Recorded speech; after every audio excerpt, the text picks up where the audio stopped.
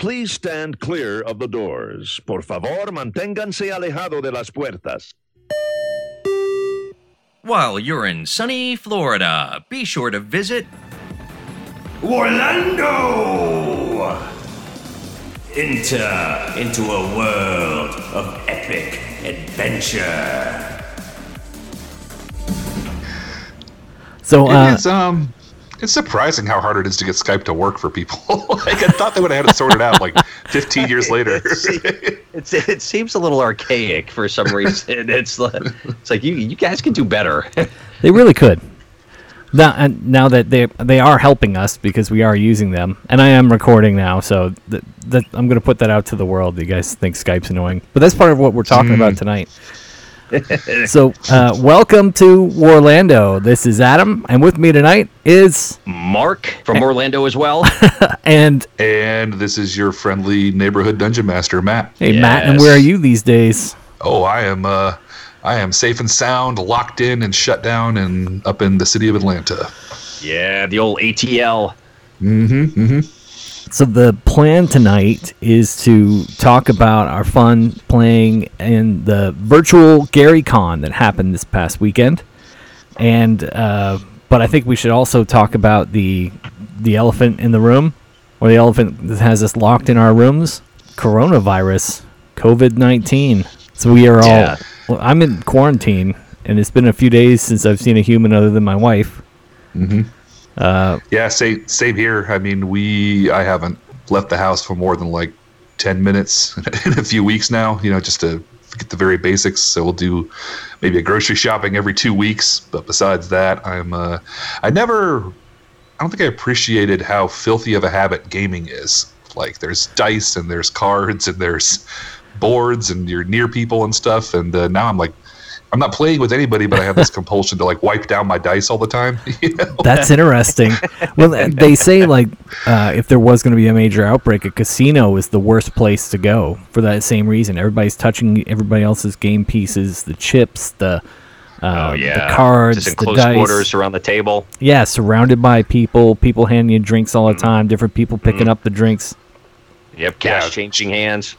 Yeah, sharing seats right next to shoulder to shoulder with people. Yeah, one person gets up and another one sits down before anybody can clean anything.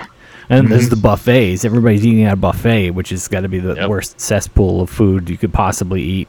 Oh yeah, that sneeze guard doesn't hold a chance. Wasn't there somebody they invented that for a reason, Yeah.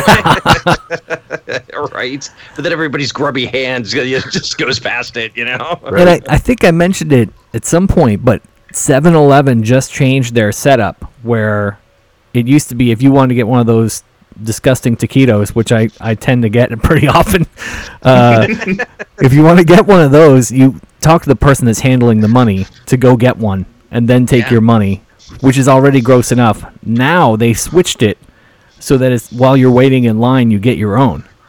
So everybody in the lineup is breathing on those taquitos and hot dogs while they're getting ready to check out. And they did this right before the virus. I don't know. I feel that if you can handle one of those taquitos or hot dogs, you got no problem. Yeah. No problem with the virus. If that doesn't take you down, you're probably good. Yeah. Well, I can see it going the other way. You ate that, your immune system is compromised. Yeah. Okay. Maybe for a beginner. Maybe for one of those who just don't know the way. But the taquito took down my shields, and then COVID just hit me full force. Maybe it's if this is the first one you've ever had, your immune system's in doubt. If you have those once a week, you are impenetrable. Oh, nothing can kill you. No problem. Yep. Man, so what have you been doing with your time, Matt? You've been working from home, right? Yeah, I've been working nothing but home, and it's interesting because Mark and I are both kind of in construction, which is by nature we go to places and then build them, right? It's kind of a little bit weird to try to flip your whole career around backwards and be like, okay, I have to do nothing but things from the office now, right? And that's kind of the challenge. And then Mark, you're having a big challenge too because you're not completely shut down. Yeah, we're not completely shut down. I mean, some projects are, of course, and I just got home from work, so I've been out in the field and also at work. But I'm trying to maintain and just keep everybody following the orders, following the guidelines. So that's been my main task. Yeah, as of late. Now, when you come home, do you have to go through like one of those wash downs, like after somebody comes out of hypersleep in a sci-fi movie? Yeah, pretty much. We got a pop-up tent in the driveway, and it's kind of set up like the E.T., you know, when they had everybody when they actually got him. And so I go through like 3 different chambers. I get hosed down. And and they keep offering to set me on fire too, but I'm like, no. Please, kids, no. Put the gasoline down. Just burn the clothes and I'll be fine. Yeah, it'll be all right. Oh, it's funny. I keep thinking about going to the Silver Moon Drive-In now that I have all this time, and they were showing the other day. They were showing, I want to say, E.T. and Jaws. Oh, no way. Yeah. Oh, wow. They're doing retro movies out there, which I'm so excited that they're doing retro movies great. at an actual drive-in theater. For those of you that don't know, it's based out of Lakeland, the Silver Moon Drive-In, and one of the only drive-in theaters I think left in Florida. And they normally do first-run movies, but now they're doing retro movies. I want to go even more than before. Oh, that's exciting. Excellent. And what a better way. I mean, you're just in your vehicle. Yeah. Yeah. You know, if you do it right, you're exchanging money with a person, or maybe, I don't know if they have a prepay option. You can just show them that you paid on your phone and not even have to exchange cash or have them swipe a card. Yeah. No, that's good. That's good. Yeah. Bring your own snacks. Yeah. You can just sit in the car. You don't even have to open the window. Exactly. Bring a couple Gatorade bottles just in case you got to go or something. You never have to make it out. That's easier for me than for Haley. well, she better practice before you go. Everybody has to do their part, Haley. Okay. And if I know anyone that can, I bet Haley can make it work. It wouldn't surprise me at all. Mm-hmm. Have you guys been doing any gaming or hobby stuff? Well, as you speak, we just got done with delving back into our Star Wars campaign, which is absolutely amazing. And thank you, Nicholas, out there, for putting that back on, especially after with Curse of Strahd wrapping up. I find myself longingly just looking out the window, awaiting for its return. But we're on to the Star Wars, and that's some good stuff right there. Yeah, that is good stuff. Yeah, I've been playing my other group, which was a live group that I was playing with in a bar once a week. We've moved to playing online now, and we've been playing our way through Descent into Avernus, which is one of the more recent releases. So that's been a ton of fun. It's a great adventure. Everybody should check that out. It starts in one of the major cities, right? Which city is it? Baldur's Gate? It does. It starts in Baldur's Gate, so it starts sort of in a wretched hive of villainy and scum, right? And then it just gets worse from there. So I heard it expressed that if you're talking about the Forgotten Realms, Waterdeep is like Metropolis, and Baldur's Gate is like Gotham. That's pretty accurate. Yeah. That's about right. How I think about it. That's cool. I've got this project I've been wanting to do. I've been looking at a lot of D&D maps because we've got this pocket door that leads into this room where I do the recording, which was Matt's old office since I bought the house he used to live in. But I want to put a big map of Waterdeep on that pocket door. I think that's a fun project for me to take on, except that I don't have the right type of like texture stuff for Mod Podging. So I don't want to go to like Home Depot or Lowe's right now because I'm quarantined. Right. Yeah, or I'm practicing social distancing, so I can't take that project That's on. a proper terminology now. Yes, practicing social distancing. Quarantine would be like if I was sick or I was suspected that I was sick. But I'm not currently suspected of being sick. But you know who is? A relative of a relative who's like a step relative. I don't want to go into too many details. She and her mom were in Georgia when they got sick. Oh wow! And they were staying. How long ago was that? That was about like a week ago. About a week ago, yeah. Yeah, they traveled after the non-travel advisory was in effect. So they drove up to Georgia, got sick in Georgia, and then decided to drive home. And they had family members at home that hadn't been exposed. And they had a place they could have stayed in Georgia. But they're like, it's not that big a deal. It's like the flu. Nobody's worried about it. Just crazy. I'm just beside myself. So instead of doing anything fun, I've just been on on Facebook today, like, here's what the CDC says you were supposed to do, and here's what the CDC says you're supposed to do now, and here's what the World Health Organization says. You guys, everybody needs to be careful about that. I know we want to keep up with, what's going on, and it's all in the back of our minds, and it seems like some things are just beyond our control, but we need to focus on the things that we can, and we do have control over. And that's rough. Particularly if you're talking about loved ones. It's been eating a lot of people up. Yeah, it's true. We all have to be careful. I think it's just. I think a lot of people, when they're just processing the information or trying to get around the weirdness of it, the things I've heard is just like, well, if I get sick, that's fine. But I think people miss the being a carrier thing, or exposing people who didn't want to be exposed to it just by, you being out. Some people can't stay at home. If you can stay at home, you should. But some people, like Mark, don't have an option.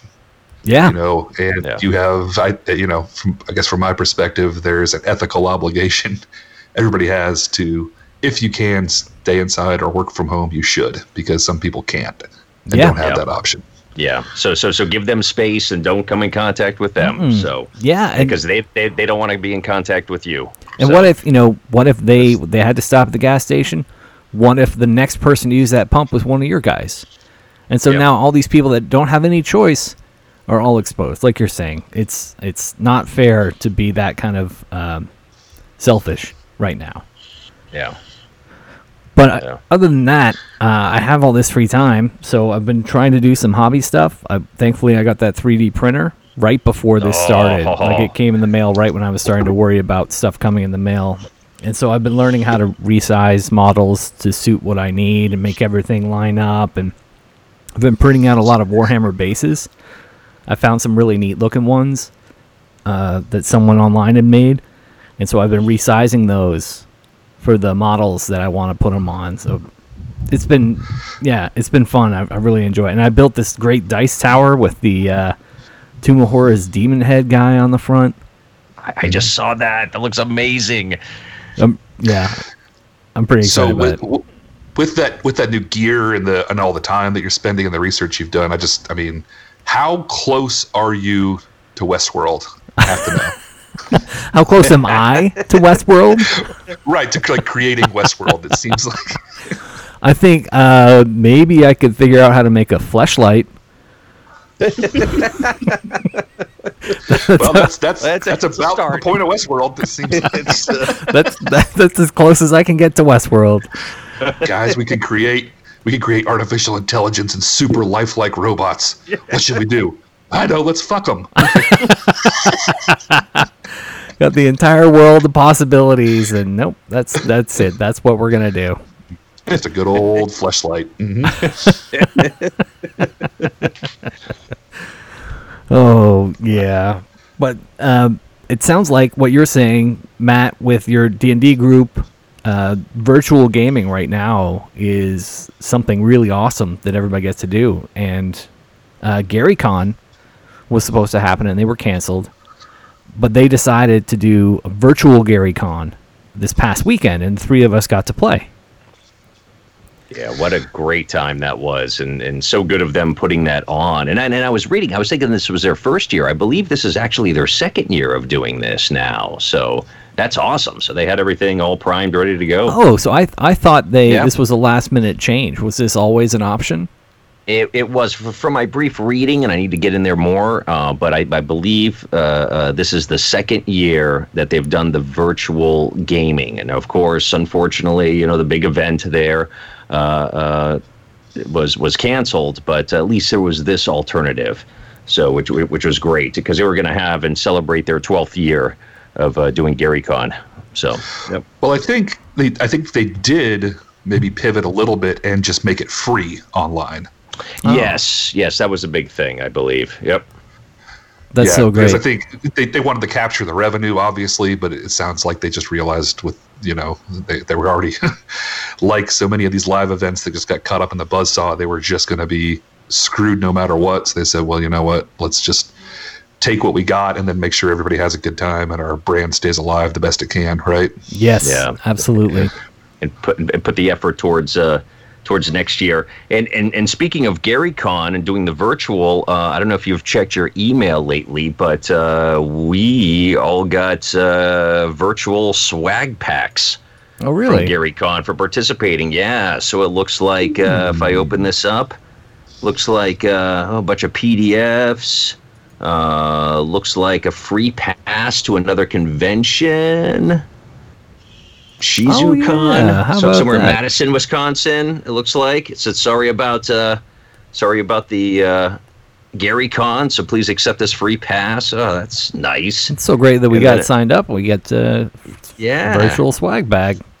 Oh, and then check this out. There's a whole list of GaryCon discounts and freebies as well. So different freebies from different gaming companies and a lot of the sponsors and a lot of the vendors too that were there are offering a lot of discounts. I see like Fat Dragon Games on there. That's awesome.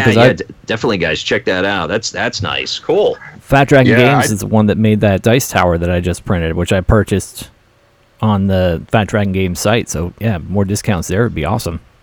Yeah, that's awesome. I did take advantage of that. They sent out the list of like, hey, here's all of our vendors that also got screwed over by this, right? Yeah. And that's, a lot of these folks, that's how they, make their living. And so I went on there and they had some discount codes, which are great. And I bought I got a Call of Cthulhu starter set for like 20% off or something. Man, it was I great. was just thinking about that. That would be a great one to run. Yeah. It's just a one-off. You beat me to it. Son of a gun. It's been sitting in my Amazon checkout cart for ages, and I just haven't got around to getting it. Because I think I was waiting for some kind of discount. Yeah, well, there you go. We should still play it. We should still run it. Yeah, maybe between, because you're the D&D guy, the DM, Matt. Maybe I could run it for you guys to give everybody else a break. Yeah, absolutely. I really just want to learn the system a little bit better, and I think I started reading it at one point. But anybody obviously who wants to, I would love to either just play it or run it or whatever works. It's always been a system that just seems it's so different than D&D, which I spent a lot of time playing. It's just hey, you are just a normal person. Yes. Like you have one hit point and no armor. It's exactly like me if I actually tried to sword fight somebody. Right? Yes, exactly. Like a drunk with a beer bottle is just as dangerous as a dragon. You have equal opportunity to die from it. Yeah, I would love to play that. I'm really looking forward to exploring this because I'm working on building an epic dungeon for the tabletop and having the 3D printer going and getting more stuff because I had all that paper terrain from Fat Dragon, which I'm still putting some of that together too. My hobby right now, being at home, is just out of control, and I'm getting pretty frustrated about it because I can't seem to focus on any one thing, and I'm finding like psychologically what I think is happening is that I did my best work when I had a time crunch. Gotcha. And the competitive edge, the idea of like, I need to get this done because it needs to fit into this particular army I'm playing this weekend. Do you know what I mean? Right, yeah. But you're not going down to the store to play now, so that makes it a little difficult. Yeah, all of a sudden all my drive is gone. I've got all the time and like almost no drive. It's super frustrating. But I do have the chance to experiment. I think I'm going to get the airbrush out tomorrow and try that. Sweet. Yeah, excellent. I haven't done much with it before, so this will be a first. Yeah. Yeah, it is funny how deadlines will do that to you, right? It's one the way or best. another. Deadlines are so stressful, and I love it. I love a deadline. Just like I love being in the weeds at work. You know what I mean? Yeah. It sucks, but it's like that adrenaline. Particularly if you're like, it sucks, but you know what you're doing. You know what I mean? That's a great feeling to just dive in and just swim through it, you know? Yeah, it really is. You know, a lot of the tasks, like especially stuff that's the more mundane things you really don't want to do it, but it's got to get done.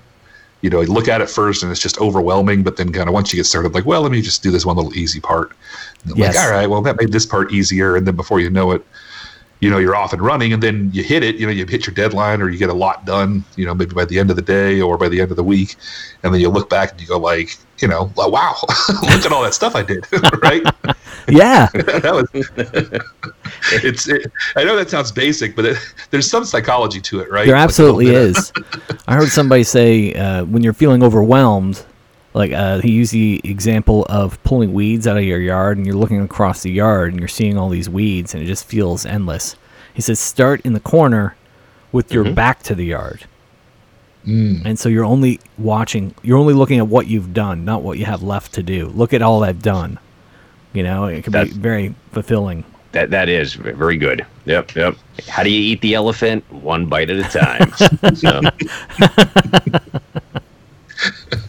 Gross. I thought that was supposed to be a trunk or tail.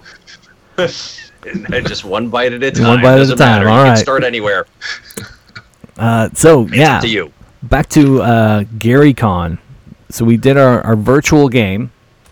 You guys want to walk us through that, or like just getting to the game? Because we met up that morning first on Skype, like we were meeting up right now.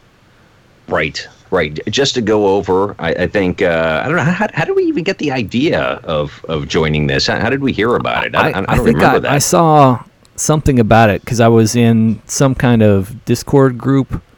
It was either a Discord group or I saw it on Twitter that they were saying that GaryCon was canceled, but virtual GaryCon was a thing. Gotcha. And I think that's when you planted that seed in our ears as to, hey, we should really do this. Yeah, it was either me or Matt. Yep. Yeah, and I think somebody put the link, and then one of us started digging into it, and then it's like, oh well, this one's full, that one's full. Oh man! But then we found one game that had all the slots open, like on Saturday morning. Yeah. Like which I mean, some people might not be like this, but you guys know I'm a morning person, so I was just like, oh man, like 9 o'clock, a cup of coffee and D&D sounds lovely. Oh yeah, that's perfect for me as well. So what a great way to start your day. You know, definitely fantastic. D&D, coffee, breakfast. Right there. Yes. So we met up first on, and that is the con experience, right? Like he's like, hey, yes, get up. Time to play. Like, I know you're on vacation or fun mode, but get your ass out of bed, put your dice in your pants, and let's go. I know it's a different thing, and I don't know if we're going to be clear by mid-June, but MegaCon moved to mid-June, so they have some D&D gaming that they're going to be doing, and it's this big con with all these different things going on. But I think it would be amazing if the three of us just took over their D&D room. And we're just like, who's a DM? You're a DM? All right, we're playing with you. All right, who else is a DM? All right, let's go. It's us. Here we come. I think it'd be fun to take that over for the weekend. We like a cooler full of beer and just MegaCon all weekend. D&D. Game. Well, we're going to be very good at like not leaving a room. You know, we're going to have like all kinds we're gonna of be skill experts. upgrades and levels and experience points. Right. Yeah. You want to see the rest of the convention? Nope. No. Good right here. Yeah. No, I wonder how many people are quarantined ourselves right here. I wonder if people are going to like develop agoraphobia from this, or like just a fear of big open spaces. You know. I've already caught myself like just like I would never have been the kind of person that sort of looks at somebody sideways if they go to hand me something, like but now like somebody gives you a pen to sign something, or heaven forbid you like somebody tries to pay for something with cash or give you change, like I must have a look of sheer horror on my face. Right? It was like a very normal thing a month ago, right? Yeah, like in a post-COVID apocalypse world, are we all going to carry pens and stylus in our pocket all the time for any time we have to sign something? Do we just keep our own so we don't have to hand stuff back and forth? Yeah. It's going to be interesting to see, you know. Yeah. I think it'll be, I mean, it'll make me want to, like, you know, do the whole pay with your phone thing, which I don't really do too much now, but I have it set up and I just forget to use it, you know. So that's maybe one way, right? Yeah, absolutely. That's probably right. That's probably the way it's going to go. Who's going to even want to touch a pen after this? You know, and I'll bring my own. Yeah, I always usually do. Yeah, I think that's just the way it's going to be. This is the way. It is the way. I think I think the signing receipts thing, right, is probably the time you use a pen most, and that's basically bullshit anyway, right? Yeah, it's not really an actual thing. Yeah, 'cause anytime that I've had my identity stolen or had like a credit card stolen, you know what I mean? At no point did they say, "Is this your signature?" Right. You know, nobody's ever asked that when they go to handle the problem. They just say, "Yep, okay, it was stolen. Here it is, corrected." Yep. You know, or occasionally somebody who's being diligent will be like, you know, if it's a major purchase, like, "Hey, can I see your ID? I want to make sure this is you."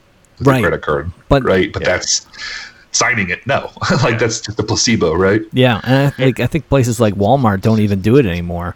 They don't have you sign anything. They just like, yep, here you go. They run your card and you're out.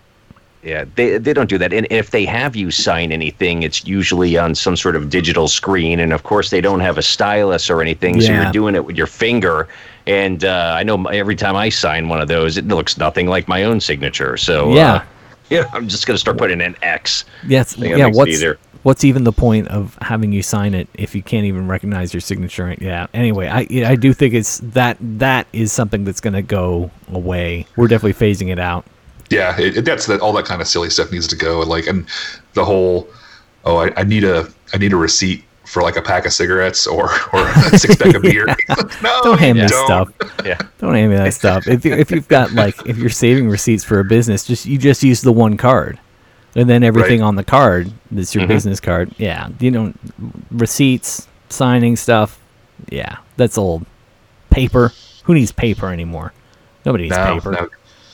Out of here, paper.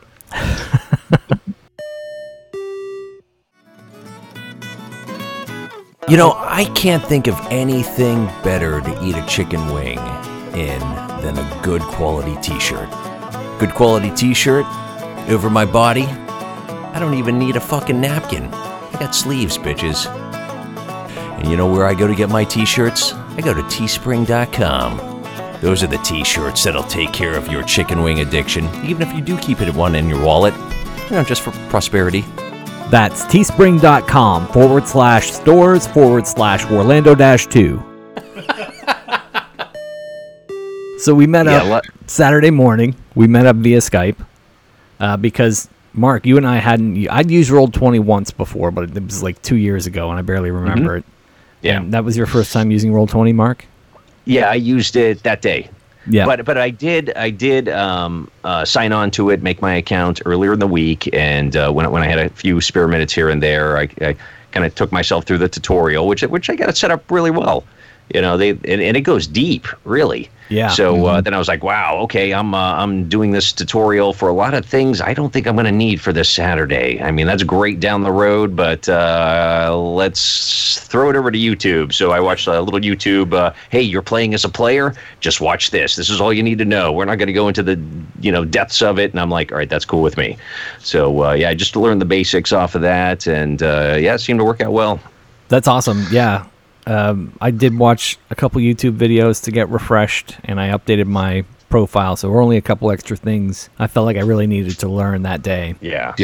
Well, and for people that might not have used it before, so basically it's just this kind of blank slate virtual tabletop, right? And we were playing D&D on there, but you can basically upload any map and sort of build any character sheet that you want and do all the dice rolls and anything that you can think that you want to pop up, and it moves around at scale, right? Like I was thinking here, I was like, you guys were complaining the other day about like, man, it's really hard to get a Warhammer game off. Like, what would that look like on Roll20? Yeah. Like somebody super smart could figure that out, right? I'm sure. Why not? I mean, what's the barrier, Yeah, you're absolutely right. I think all of the tokens are there.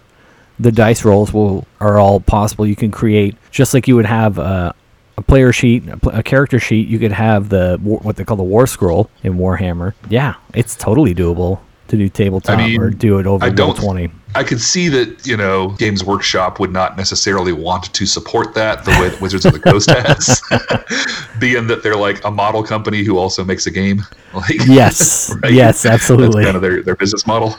Yeah, I could definitely see them not wanting to support that. But, I mean, we can just put generic names on everything and just, at least now, I could see them being bothered, but I don't see them acting on it now while this is happening, while we're in this major crisis. Yeah, that's an interesting thought there. Just like, what's the point where they realize that, like, this is, crippling their business, which is super social, right? Right, because it is. It absolutely depends on being in person, period. No way around it, right? Right, unless we can do it on Roll20, but then you're not doing it with any of these miniatures. And then why buy paint? Why buy the models? Why buy the glue and everything, the brushes? Yeah, so a lot of people are doing the hobby at home, but maybe this will be something for them to, start getting their RPG going. Yes, I was really hoping that would be out by now.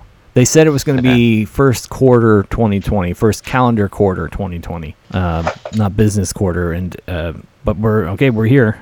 This is the end of the first calendar quarter. Where is it? I got in touch with them too. I was really hoping they would let me be a playtester, but their communication seemed a little bit. They all said how busy they were. Each different department I talked to, trying to get in there as a playtester. Yeah. So okay, they're busy. I understand. They're rolling out a brand new game. So this got to be a really busy time, but I'm just here. I want to try things out, be a playtester if they want one. Yeah, and I've heard other people who end up working for gaming companies or aspire to work for gaming companies talk about how it's sort of a weird thing because they need a ton of staff, like when a new big core book comes out to vet everything and do the math and run the models, even write just content, do art and all this stuff. But then it comes out, and those people they don't need all that staff again for a while, for a couple of years, right? Right. So I know Wizards of the Coast went through that big time. Like the expansion and contraction thing was really hard for them to manage. Yeah, I bet. But that's why you got to build that community of play testers and writers that want to be freelance. As a play tester, I'm not looking to get paid or anything, but I could see writing like, hey, I've been playing the game. I really like it. Here's an adventure I wrote, like that. Wizards of the Coast is full of that. You know what I mean, for D&D. Well, and I mean, do you guys know? Are they going to make whatever these RPG rules are? Are they going to put the open source sort of legal tag on it for Soulbound? Like Wizards of the Coast did. I don't know. I really don't know. I don't know if they did that for Warhammer Fantasy Battles, which is the other one that's out. They also do the Lord of the Rings game and the Warhammer 40K role-playing games. Because I think that was how Wizards of the Coast got that community, and now they have the Dungeon Masters Guild now, which is where a lot of that stuff all lives, right? Because they said, look, we promise we're not going to sue you if you talk about our mechanics and write your own adventure, right? I think that's great. I think that just gets more interest into it. I mean, there's a lot of creative people out there, and they're contributing to it all, and I think that's awesome. I'm curious if the size of the product is a factor in that. I can't off the top of my head think of how or why, but with Warhammer Age of Sigmar Soulbound being this probably a microcosm in comparison to Dungeons and Dragons, I don't know if that, making it open source, they know their books are going to sell no matter what. Yeah. Well, and I think the Wizards model, because, you can get the 75-page basic rule set for D&D for free, and you always have been able to, even from the first day it came out, right? Yeah. You never had to buy anything to just learn the absolute basics. But then they sell the pre-canned content and the convenience of it and the, here's everything that we think you could do with this, or here's our best stab at making something with this within this rule set, right? Yeah. And there's this thing too with the, I don't know if it's just with older gamers, there's something about owning a book and holding the book in your hand. That I don't know if that's a factor with younger gamers, but I know the incentive is definitely there to just go virtual if you're using D&D Beyond at all. I'm going to buy more books digital than I'm going to buy the physical copy, and it's just the new nature of the beast. It's the same thing with Age of Sigmar. Every book I buy digital. If I really love the book, I might get a hard copy, but I definitely everything I need or I want, I buy digital for sure. Right. But with Games Workshop, I mean, they change it, pretty frequently. So that's true too. I think the digital is the way to go there. And of course, with the D&D, yeah, I love having the books on the shelf. But going out to play, I think it's nice having the old tablet with all the books on it. That's pretty handy. And anytime it's a lot lighter too. Yes, and you have it with you all the time.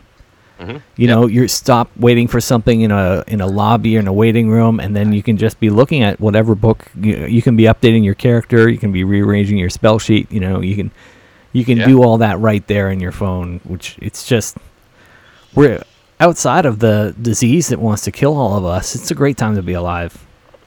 Mm-hmm. Yeah, I'd say so.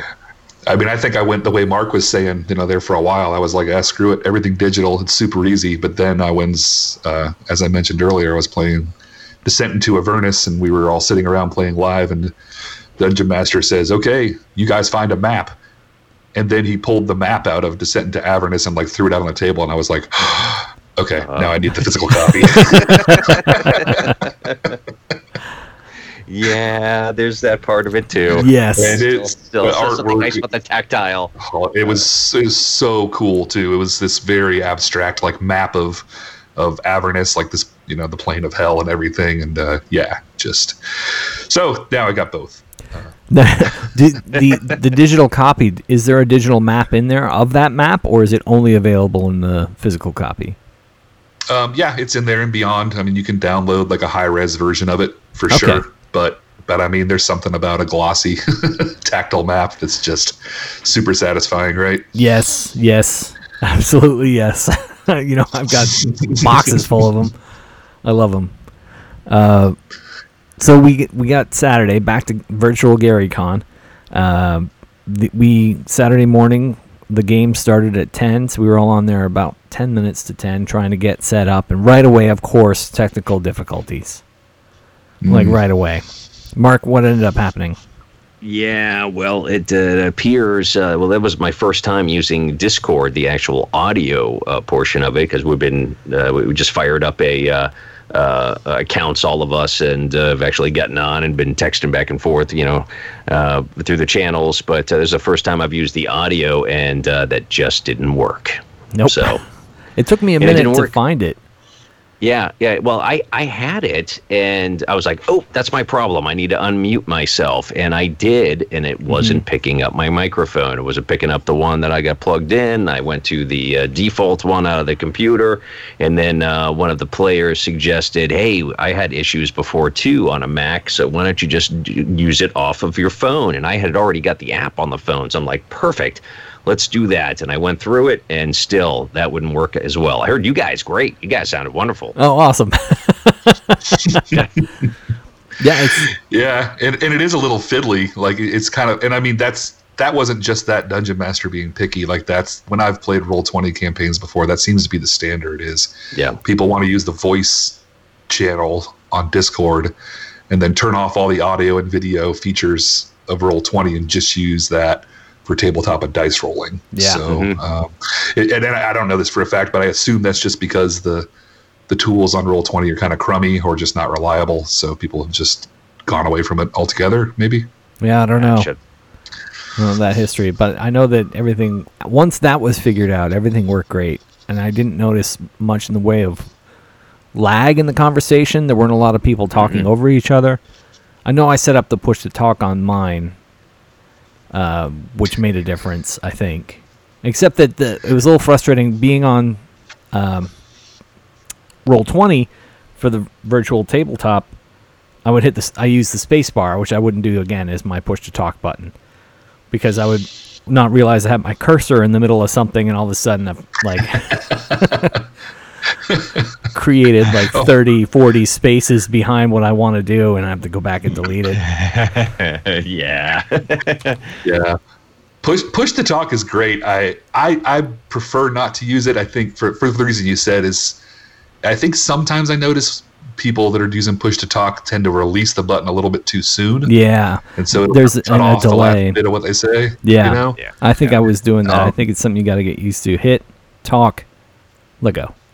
Yeah, I also saw that there's a delay afterwards, but yeah, you're right. I think some people were letting go a little too early. That's one part of it, but then the other thing too is that I couldn't tell if my jokes were funny or annoying because I couldn't hear anybody laugh. Because everybody was being polite and muting themselves. Right. Maybe people were dying, without pushing the space bar. I don't know. But. I know at work we wear headsets, and so I will hit my push to talk button when someone says something funny, and I definitely wasn't doing that Saturday. So I guarantee I was laughing with you, Matt. I just wasn't hitting my push to talk button. At me or with me is fine as long as somebody's laughing, because there's that weird there's no video at all. It's just talking into a box, and then you're like, I said something, and then nobody else said anything. Right. Uh-oh. Did it break? Was it not good? Like, what happened? Right. My joke was the wrong kind of offensive. Mm-hmm. Yeah, exactly. So the game itself was a trip. It was, for a 4-hour game, there were definitely a lot of, it was like we played 3 different games over the course of that 4 hours. Yeah. You guys want to talk about that first section?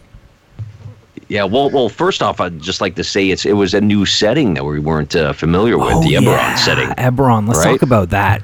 What a cool setting. Don't bury the lead. Oh my God, Eberron. Yeah. How cool is that? Yeah, really cool. Yeah. Arcane Punk is a thing. You've got Cyberpunk, Steampunk, Arcane Punk, and Eberron is Arcane Punk all the way. A high-tech society, but all of their technology is magic-based. So cool. Mark, do you need a break? Mark just got up and left. Mark's done. Oh, did he? No, I'm good. Dottie wanted to be in here with me. Yeah, she was scratching at the door. Usually when I come in the art room, she likes coming by. She's got her own little bed right here, and she'll lay down. Oh, that's nice. Yeah, Luna usually hangs out with me when I'm doing hobby stuff. Yeah. Until I'm painting, and then she wants to scratch her butt on the chair, And oh God, hold still. So Eberron, Arcane Punk, like high-tech world, all powered by magic. So cool. I loved the map that he showed us to give us the primer of like showing the railroad running all across the continent. So cool. Yeah, that's great. Yeah, easy way to get around this place. Yeah, and like a giant booming metropolis with multiple levels, like a city built on top of city, for generations. And it seems like, and I haven't read too much into it except for the little starter get to know it in the beginning of the book, but everything's based around this big event, this war, the Great War, and then this big event, the Mourning, and it seems like everything focuses around that. Yeah, and everybody's living in fear of another war, and that there's still spies and there's still grudges. Yeah, there's a lot of tension. I mean, right off the bat, it really sets it up for that. Did either of you watch that Carnival Row on Amazon Prime? No, it looked interesting though. How was it? Did you see it? I saw it and I liked it. It was the visuals remind me of this. Yeah, very similar in that it is not as much magic in the technology, but the entire society is defined by the last war that had just ended, and everybody's living in, like, there's a lot of people that are refugees living in absolute poverty because of how that war ended, and there's rivalries between the magic folk and the humans. And I think it's well worth a watch if you're willing to give it a go. I liked it a lot. But why not? Definitely we're remind gonna me. have some time. Yep. So I'm writing notes now. Yeah, I might give it another go. I think I did 2 laps on that one already, but now after talking about Eberron, it makes me want to watch it again. Very cool. All right, I'll have to start in on that too. We'll compare notes. Yeah, it's a lot of fun. So yeah, Eberron. The Warforged are a big part of Eberron. Yep. Mark, you didn't play a Warforged, right? You played a human? Yeah, I played actually a race called a changeling. Yes, that's awesome. Shapeshifter. Yeah. There's actually that's another race. So there was a changeling. I thought my character was a shapeshifter, but then it was actually a changeling. So these ones, this new race, just specific to Eberron, but they have the ability to basically just change their appearance, change their sex, just change how they look. So I thought that was really cool, and especially playing a rogue character, I thought that fit perfectly. And then the shapeshifters, they have a little bit of the beast within them, so they can change their appearance a bit, but in a more bestial nature. So those were the two I was reading up on, because they look pretty interesting. And Matt, you were playing a human, but you were an artificer? Yeah, I was an artificer, and that was exciting. Probably the most exciting part about the Eberron release was this is the first time they've released a new class. Since the original Player's Handbook came out. There's been tons of different variants within classes, different kinds of wizards, different kinds of rogues or monks or what have you. But as a whole new class, this is the first time they've done that, and so I just couldn't wait to get my hands on that. Yeah. I guess everything else before this was a subclass. Right, exactly. There's at least 7 or 8 different kinds of wizards. Which they started off with 3 or 4, and then they built more out. But yeah, this is the first core edition, and since the Player's Handbook. That's awesome. What'd you think of the class? Yeah. Well, it's super great because I think one of the favorite characters I ever played was a Tinker Gnome, but he was an arcane trickster rogue. So I wanted that. I've always wanted that character who's just like what you described as far as the Eberron setting is little, what look like machines or little devices that's really some kind of blend of magic and engineering, that all kind of just works together. That's kind of what I wanted to build when I was playing with that Tinker Gnome, but it was before an Artificer came out. So now it's just full blown right down that alley. I could build a little cannon that I could just set off to the side that walks around on its own and shoots people and does its own stuff, That's so cool. That was really cool.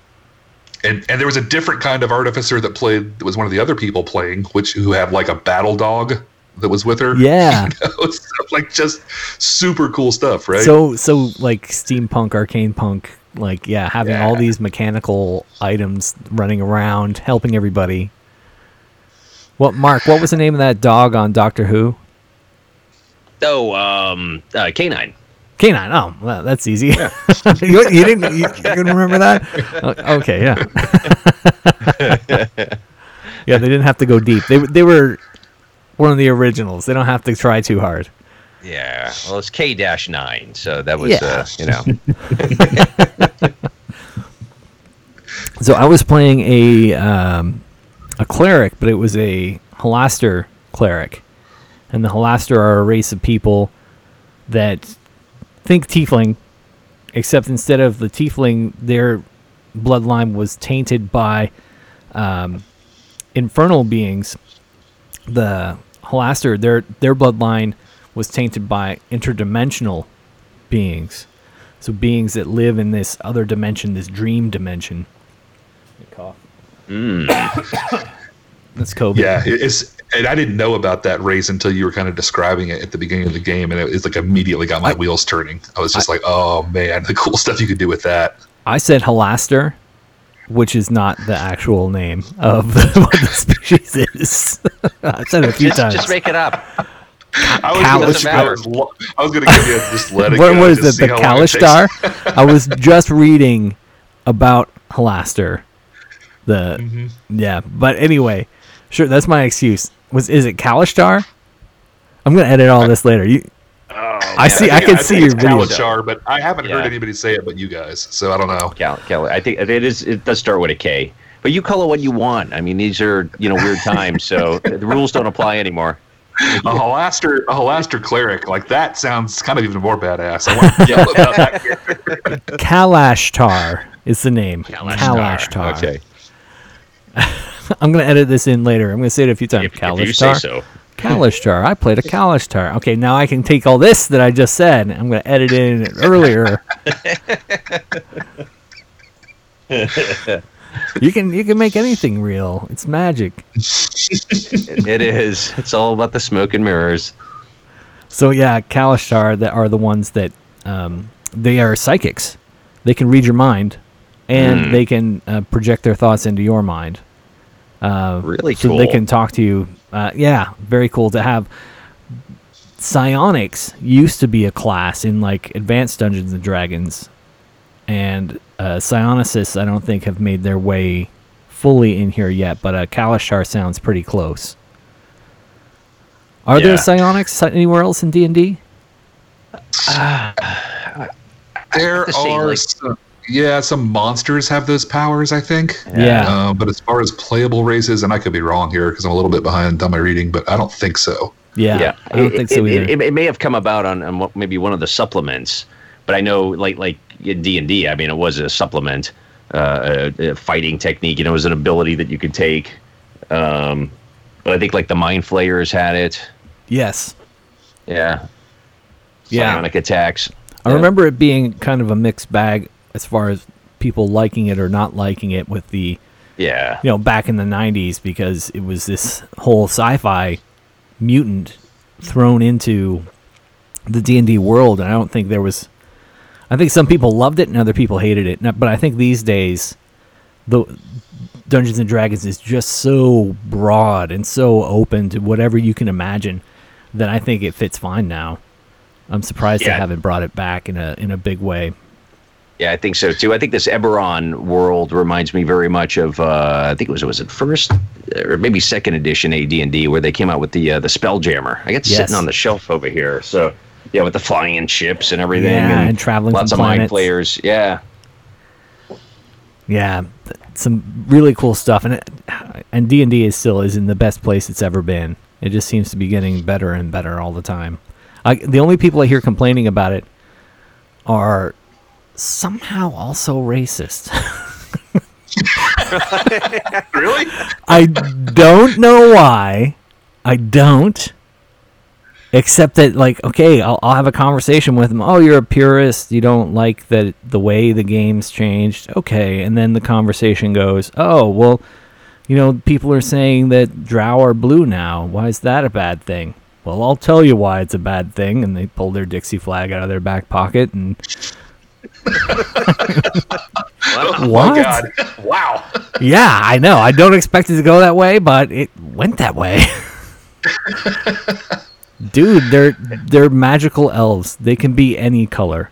Relax for a minute. It doesn't matter. It's a fun fantasy game, and it's great that people are passionate about it. But maybe don't be passionate about that thing at the same time as you're passionate about this thing.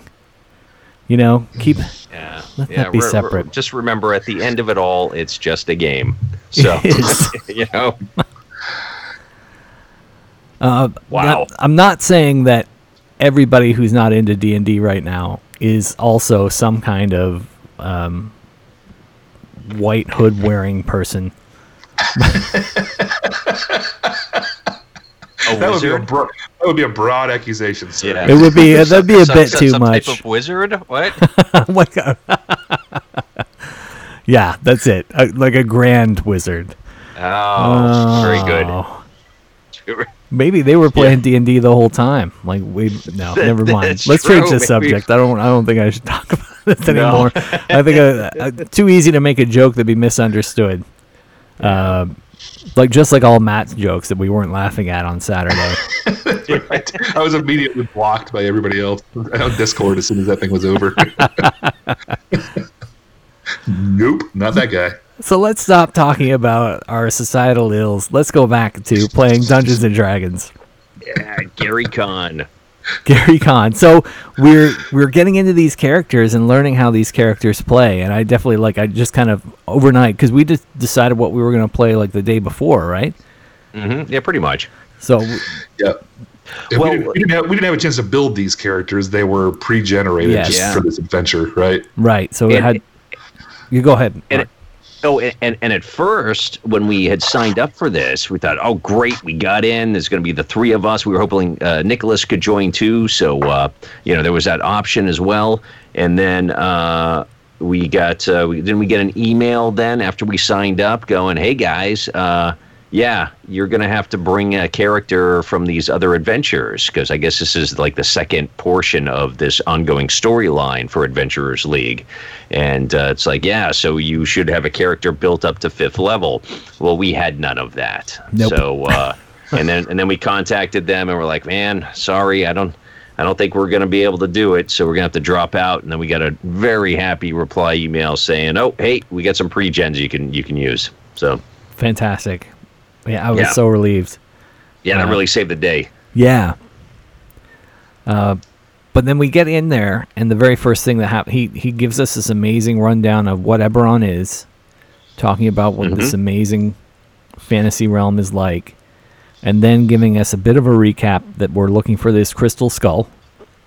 And then we did a separate little mini adventure with different pre-gen characters that we all had to dive into together. And there were 5 of us playing, five player characters and the 1 DM. So what was that like? It was like a 1 hour just like backstory where we just used, they weren't even really characters, they were like NPCs stat blocks. Like we all had I had a barbarian NPC, and then you guys had something I was a barbarian like that, too. right? Yep, I had a barbarian Warforged. Yeah. Yeah, I had a very blue drow. He was blue. Yeah, he was blue. Yeah.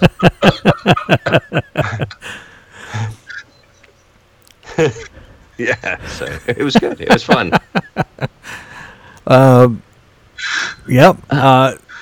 So the idea was, the clock's ticking. You have exactly an hour real time to get in here and solve this short little dungeon and get out with the crystal skull. So I remember. Yeah, how'd that go? We walked around the first corner. We walk around the first corner, and he's doing the Roll20 map, and so we're all getting the screen share of the map, and he's shines a light into this room. I feel very good about my D&D instincts. He's showing us the room, and he says, you see this room ahead of you, and the map is checkered floors, like a chessboard. And I hit my push to talk. I don't know if everybody heard me. I hit my push to talk and said, never trust a checkered floor.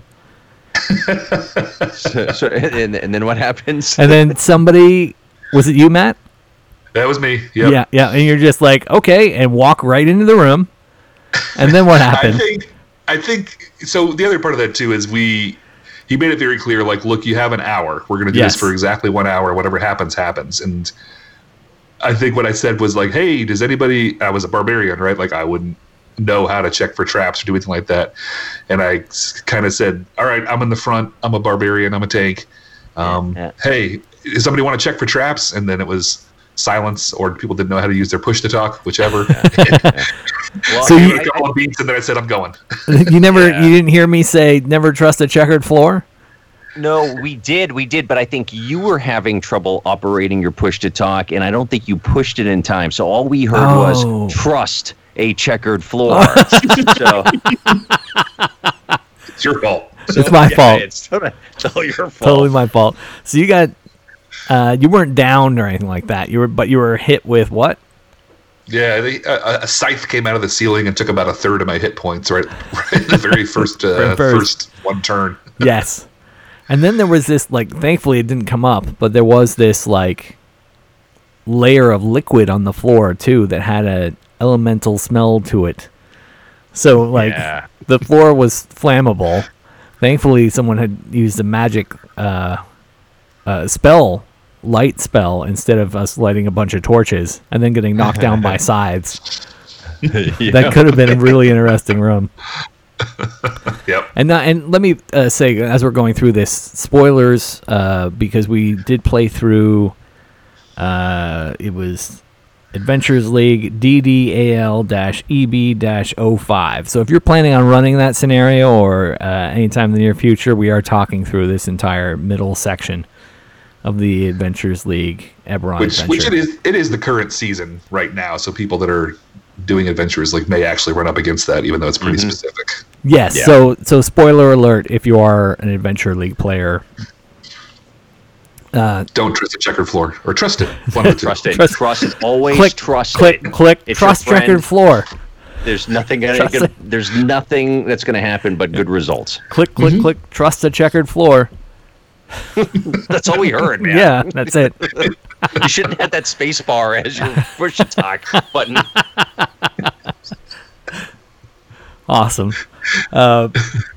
So we belly crawl underneath these sides to get to the next room, which is across the room. There's the skull we're looking for up on this altar, and on the floor there's this big circle of like a serpent or a dragon eating its own tail on the floor. And having already come through the one trap room, I decided, because I was the other tank, I would go first, and I just walked off on the side to avoid stepping on the serpent. And I don't think I ever said, I look around the room. I did not do any looking around the room. I just started walking into it. And how did that work out? I was almost killed right away because we were attacked by 3 displacer beasts. Nasty things, those creatures. What makes them so nasty, Matt? Well, they're like the cannon behind them is they're basically shifting between planes all the time, so they're extremely hard to hit. Yep. Because they're literally like sort of dipping out of existence all the time, right? Yep.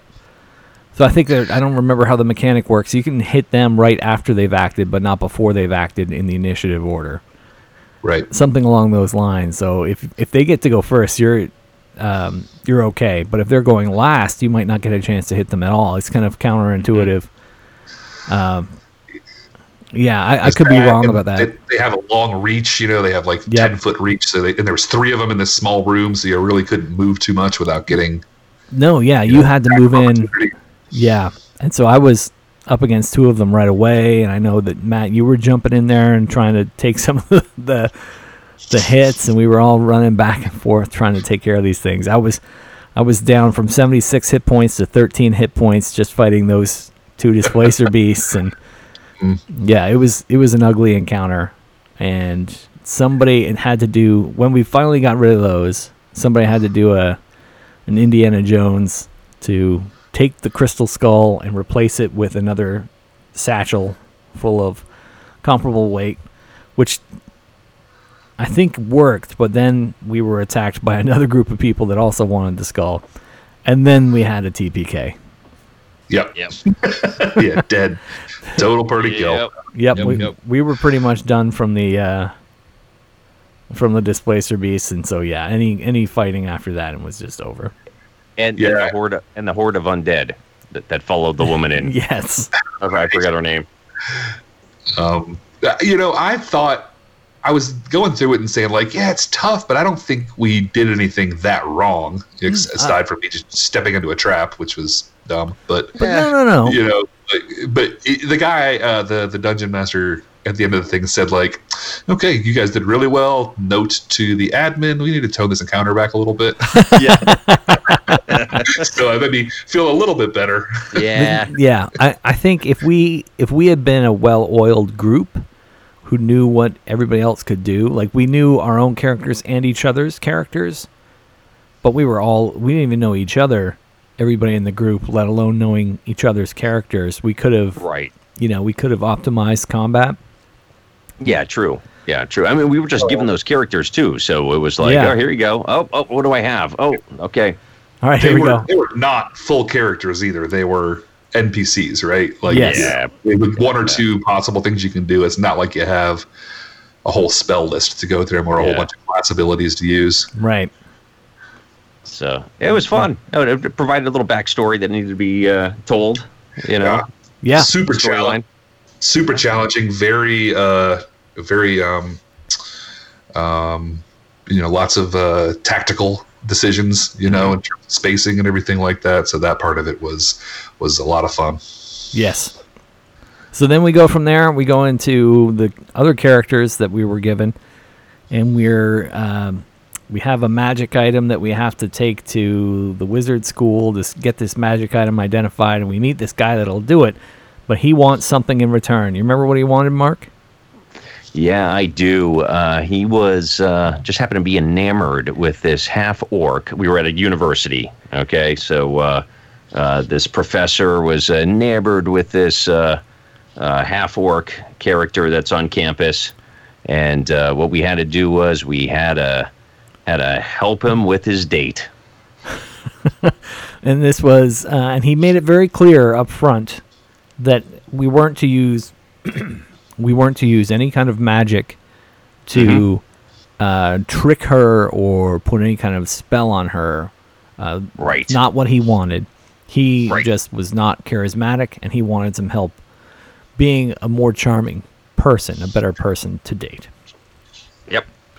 Yeah, he wanted a little live advice, little reality show style dating thing where some comedian's screaming stuff in your ear while you're trying to impress your date. If you're familiar with Cyrano de Bergerac, that's exactly what we were doing here.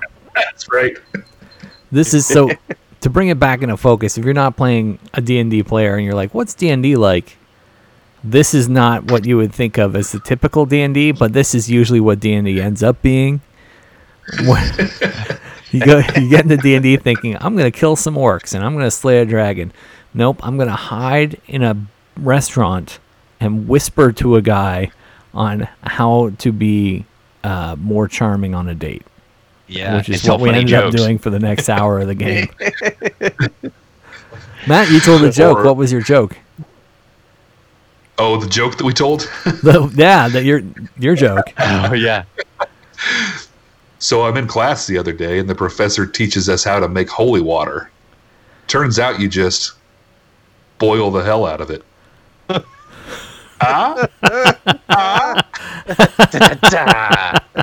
Thank you. I'll be here all week. Try the roast beef. Tip your waitress. I'm not sure if that joke gave us an disadvantage on the rest of our skill checks for the evening, but probably should have. That's exactly what I talk about. I just heard like a slow, nervous chuckle from the dungeon master. I was like, oh boy. That was definitely one where I laughed, but didn't hit the push to talk. Yeah. It went over well, though. It did. I think we did. We held that spot of the challenge. We definitely did. We did. So I think we did. We did a good job of coaching this guy through his awkward date. We got some flowers for him. We had him, trying to order a meal she likes. He didn't get the right wine that she wanted, but that was the only spot. No, but at least it was wine. At least it was wine. Yeah. Mm-hmm. So then from there, we now have another challenge. We go into the school. And what were we trying to find in the school? Do you guys remember? We had to get to into the library. We had to get to the like a sphinx or something. I'm trying to think of the Flame Wind. She was called the Flame Wind, which is a kind of oracle that we were going to see, right? Yep. So we're sneaking into the library, and we're attacked by sky pirates and break through the ceiling as we're all sneaking through the library. Which, by the way, fucking awesome. How cool is that? Yeah. We're after going on this weird, we get a TPK, and then the next section, the Cyrano de Bergerac date, which, we go on this sitcom date, and which was still really cool. I really was glad that we got to do that. That was fun. Yeah, it was a lot not of to fun. say it wasn't fun. But I'm thinking, this is the way the adventure's going. We're sneaking through the library now. It's probably going to be another bunch of skill checks to, sneak through the library. Boom! Ceiling cracks open. Sky pirates drop in. Well, and not just a sky pirate. Nope. What made them special? Well, who was the leader of the group? Do you guys remember? The Rakshasa. Yeah. Nasty bit. Yes. If you don't know, a Rakshasa is a half man, half tiger with nasty like magic resistance. Really magic. I think it was like spell resistant and took half damage on anything that wasn't a magical attack. Yep. But also like nasty. not your typical caster, like very much focused on melee, right? Oh yeah. Not afraid to wade in there and just drop big critical hits on certain people. Certain people, yep. Yep. Yeah, I got hit with that Rakshasa once who crit me, and I was feeling pretty good because I hadn't taken too much damage. I had my shields up from being an artificer, so I had like some temporary hit points, and I was like, I felt like I could last a few more rounds, worst case. And then he's all right, that's a critical hit. Add martial prowess to that critical hit. That'll be 64 damage. Shot.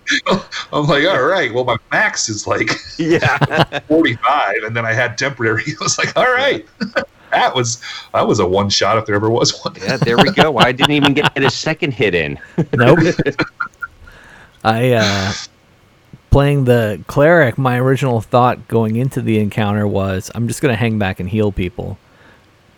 Because I hadn't really played a cleric before. That was my first time. That's why I wanted to do it. I wanted to like try something new. And then he mentioned the what is it called, Matt? Spirit Guardians. Yeah, Spirit Guardians. Yep. The blender. Yeah, and it was the Dungeon Master's idea. Sure, you don't want to use those Spirit Guardians? I'm like, oh yeah. Yeah. Yes, I do. So I turned this on.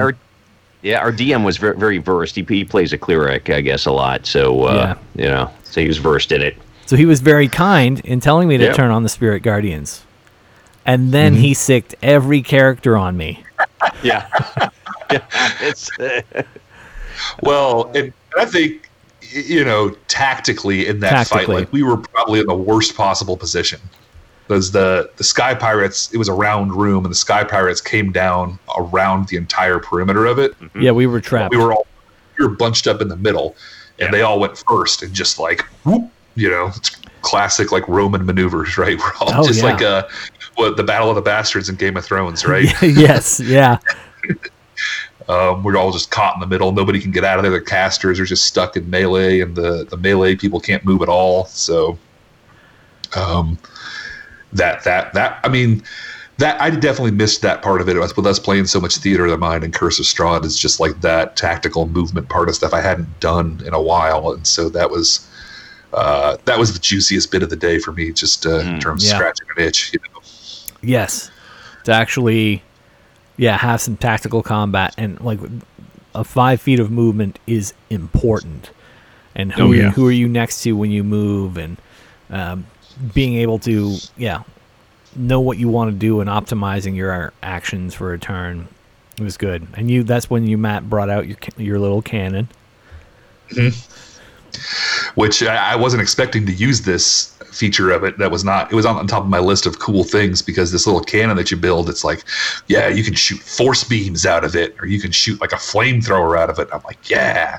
And then there's this one, or you can, just have temporary hit points for everybody, and I'm like, boo, we got a cleric, what do we need that for? Right. But then with 2 people went down in the first round, I was like, maybe we should just heal people every round. Yes. So, nice move.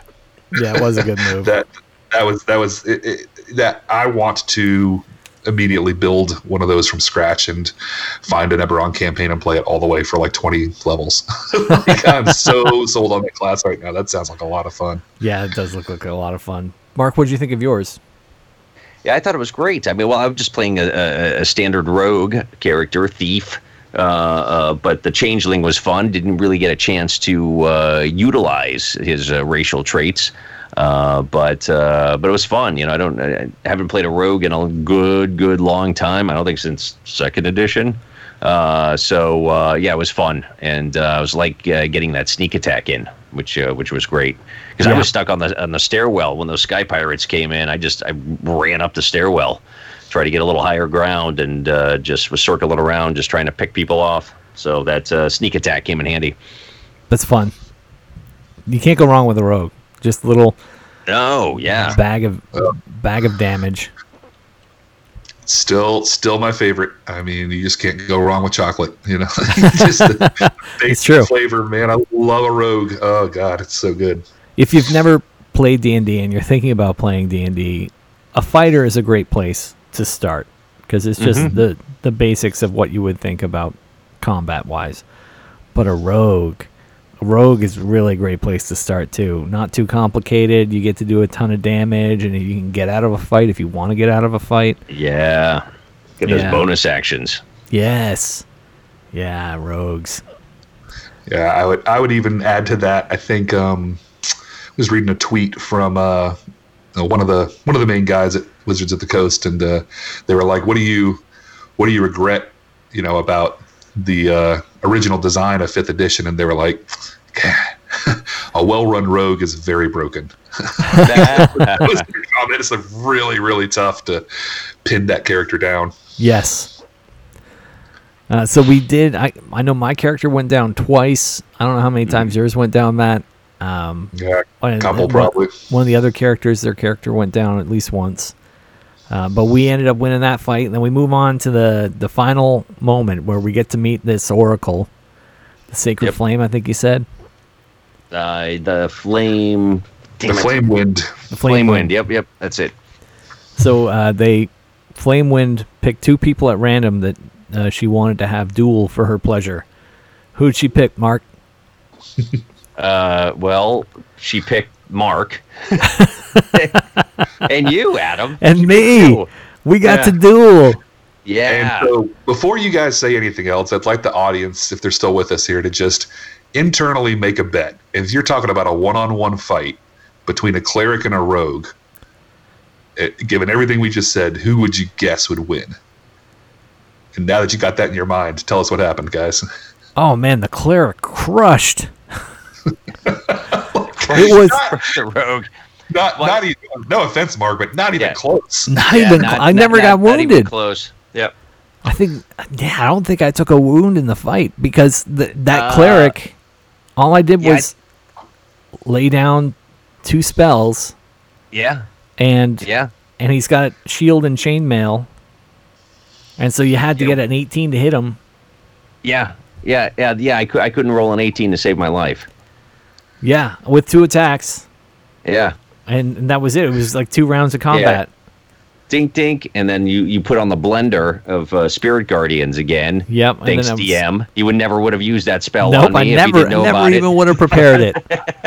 I was thinking I was going to prepare a bunch of buff stuff and a bunch of heals. And thinking I was just going to stay in the back and do that. But nope, he put me. He said, "No, you're front and center. This is what you're doing." Pretty good. And I didn't know how I could get a sneak attack in. That wasn't going to happen. So you didn't get the extra damage. Gain advantage on you somehow. But and we should say too, you weren't like some weird cleric build. You were like a down the middle cleric of light, just straight ahead healer. Yeah, absolutely. And this is one of the things the DM said afterwards, that a cleric done right is just tons of just a tank. It's just exactly that, like a tank full of weapons that just like stands there with the weapons firing in all directions, and they're really hard to hit. Yep. And the cleric spell list is definitely the best spell list in the game. I think so.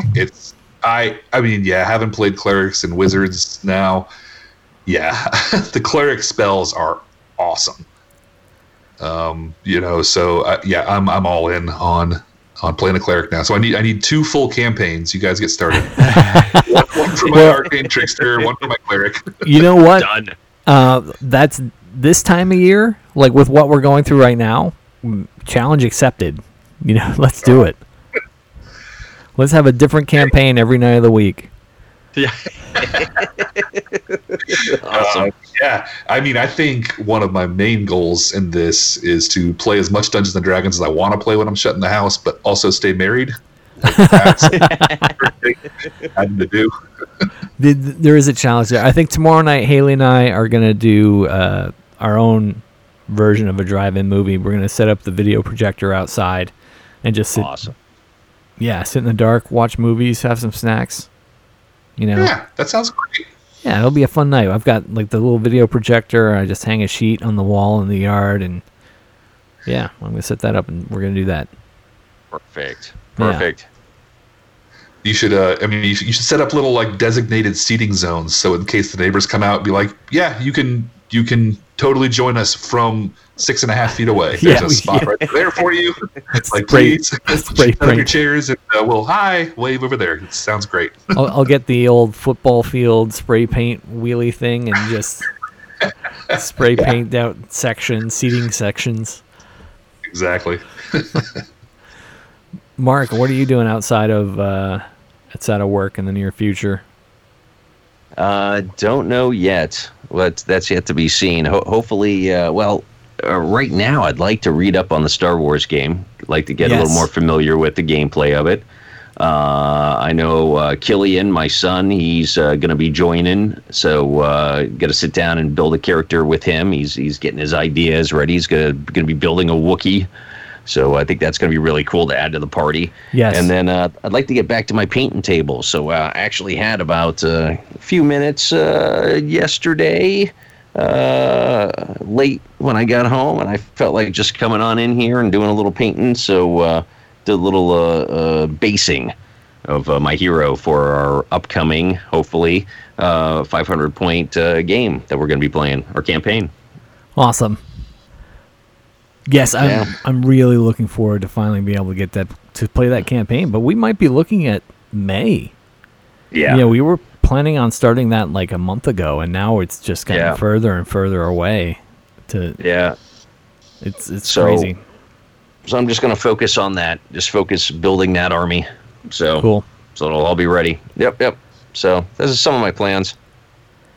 Yeah, and I'm going to keep printing stuff and building stuff, and that's my hobby goal for right now. But what I was going to say, Mark, when it comes to Killian's character, if he does lay down stuff, because scouts can get really good pilot skill, I don't mind if he takes my seat in the cloud car.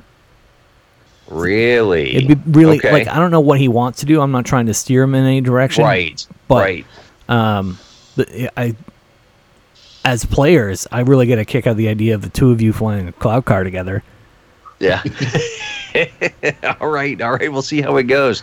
I'll sit down with him here a little later on during the week, and we'll start fleshing that out. We'll see what direction he wants to go. Awesome. Yeah, man.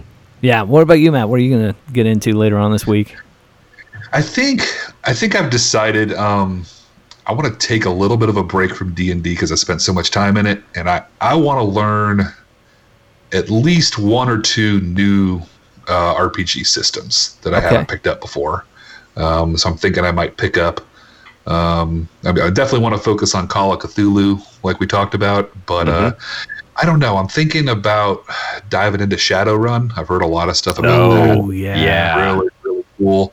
But I definitely want to get away from watching stuff on the screen. I am maxed out, I think, on watching Netflix, Hulu, and stuff. And it's all been really good stuff. There's been a couple of seasons of stuff that I've watched that I just never would have got a chance to catch up on otherwise. That I'm so glad I got to enjoy. But I want to read a book.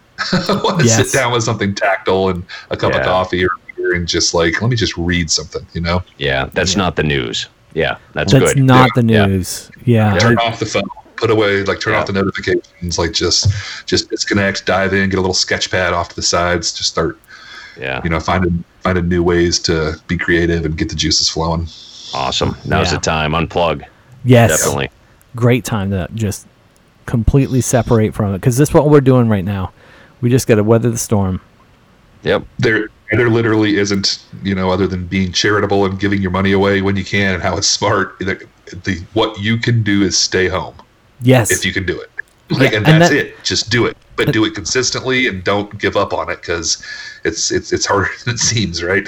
Yeah, it doesn't seem like it. And then I'm like, I miss one thing. I miss I'm running low on soda. Oh, I'm running low on dish soap.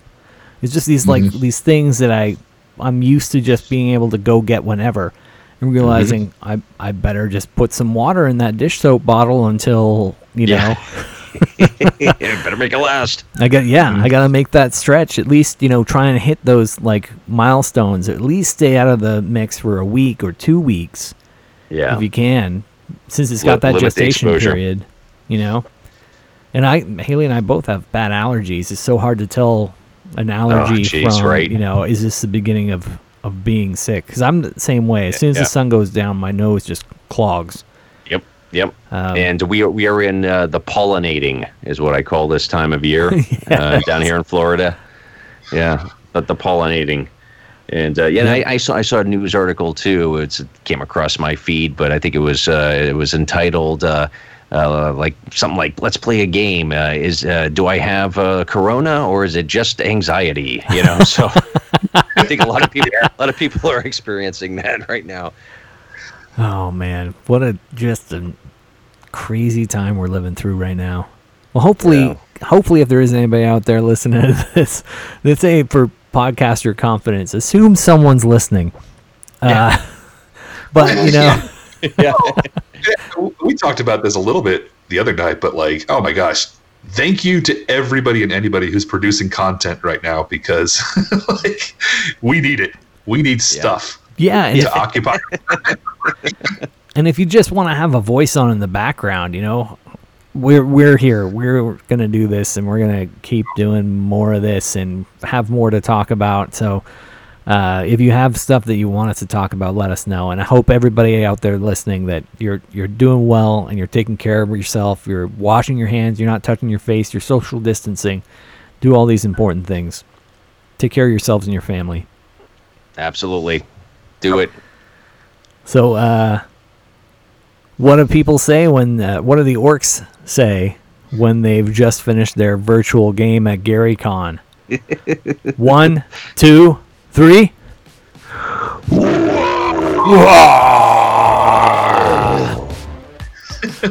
Bark with low, like Lamb of God. I like that. I regret even participating. Mark was so cool. There's a lot of rage in there. Yeah. That's awesome. This has been an episode of Warlando. I am Adam. You can reach me as Warlando77 on Twitter or just Warlando on Instagram. You can reach Mark on Twitter and Instagram with the handle of WarlandoMark. You can reach Nicholas on Twitter and Instagram with the handle of WarlandoNick. Please leave comments. We'd love to hear your thoughts. If you want to support the show, go to the show notes and follow the link to Teespring and buy a t-shirt, or to Ko-Fi and buy us a coffee, or, better yet, buy us a beer. And thank you very much for listening.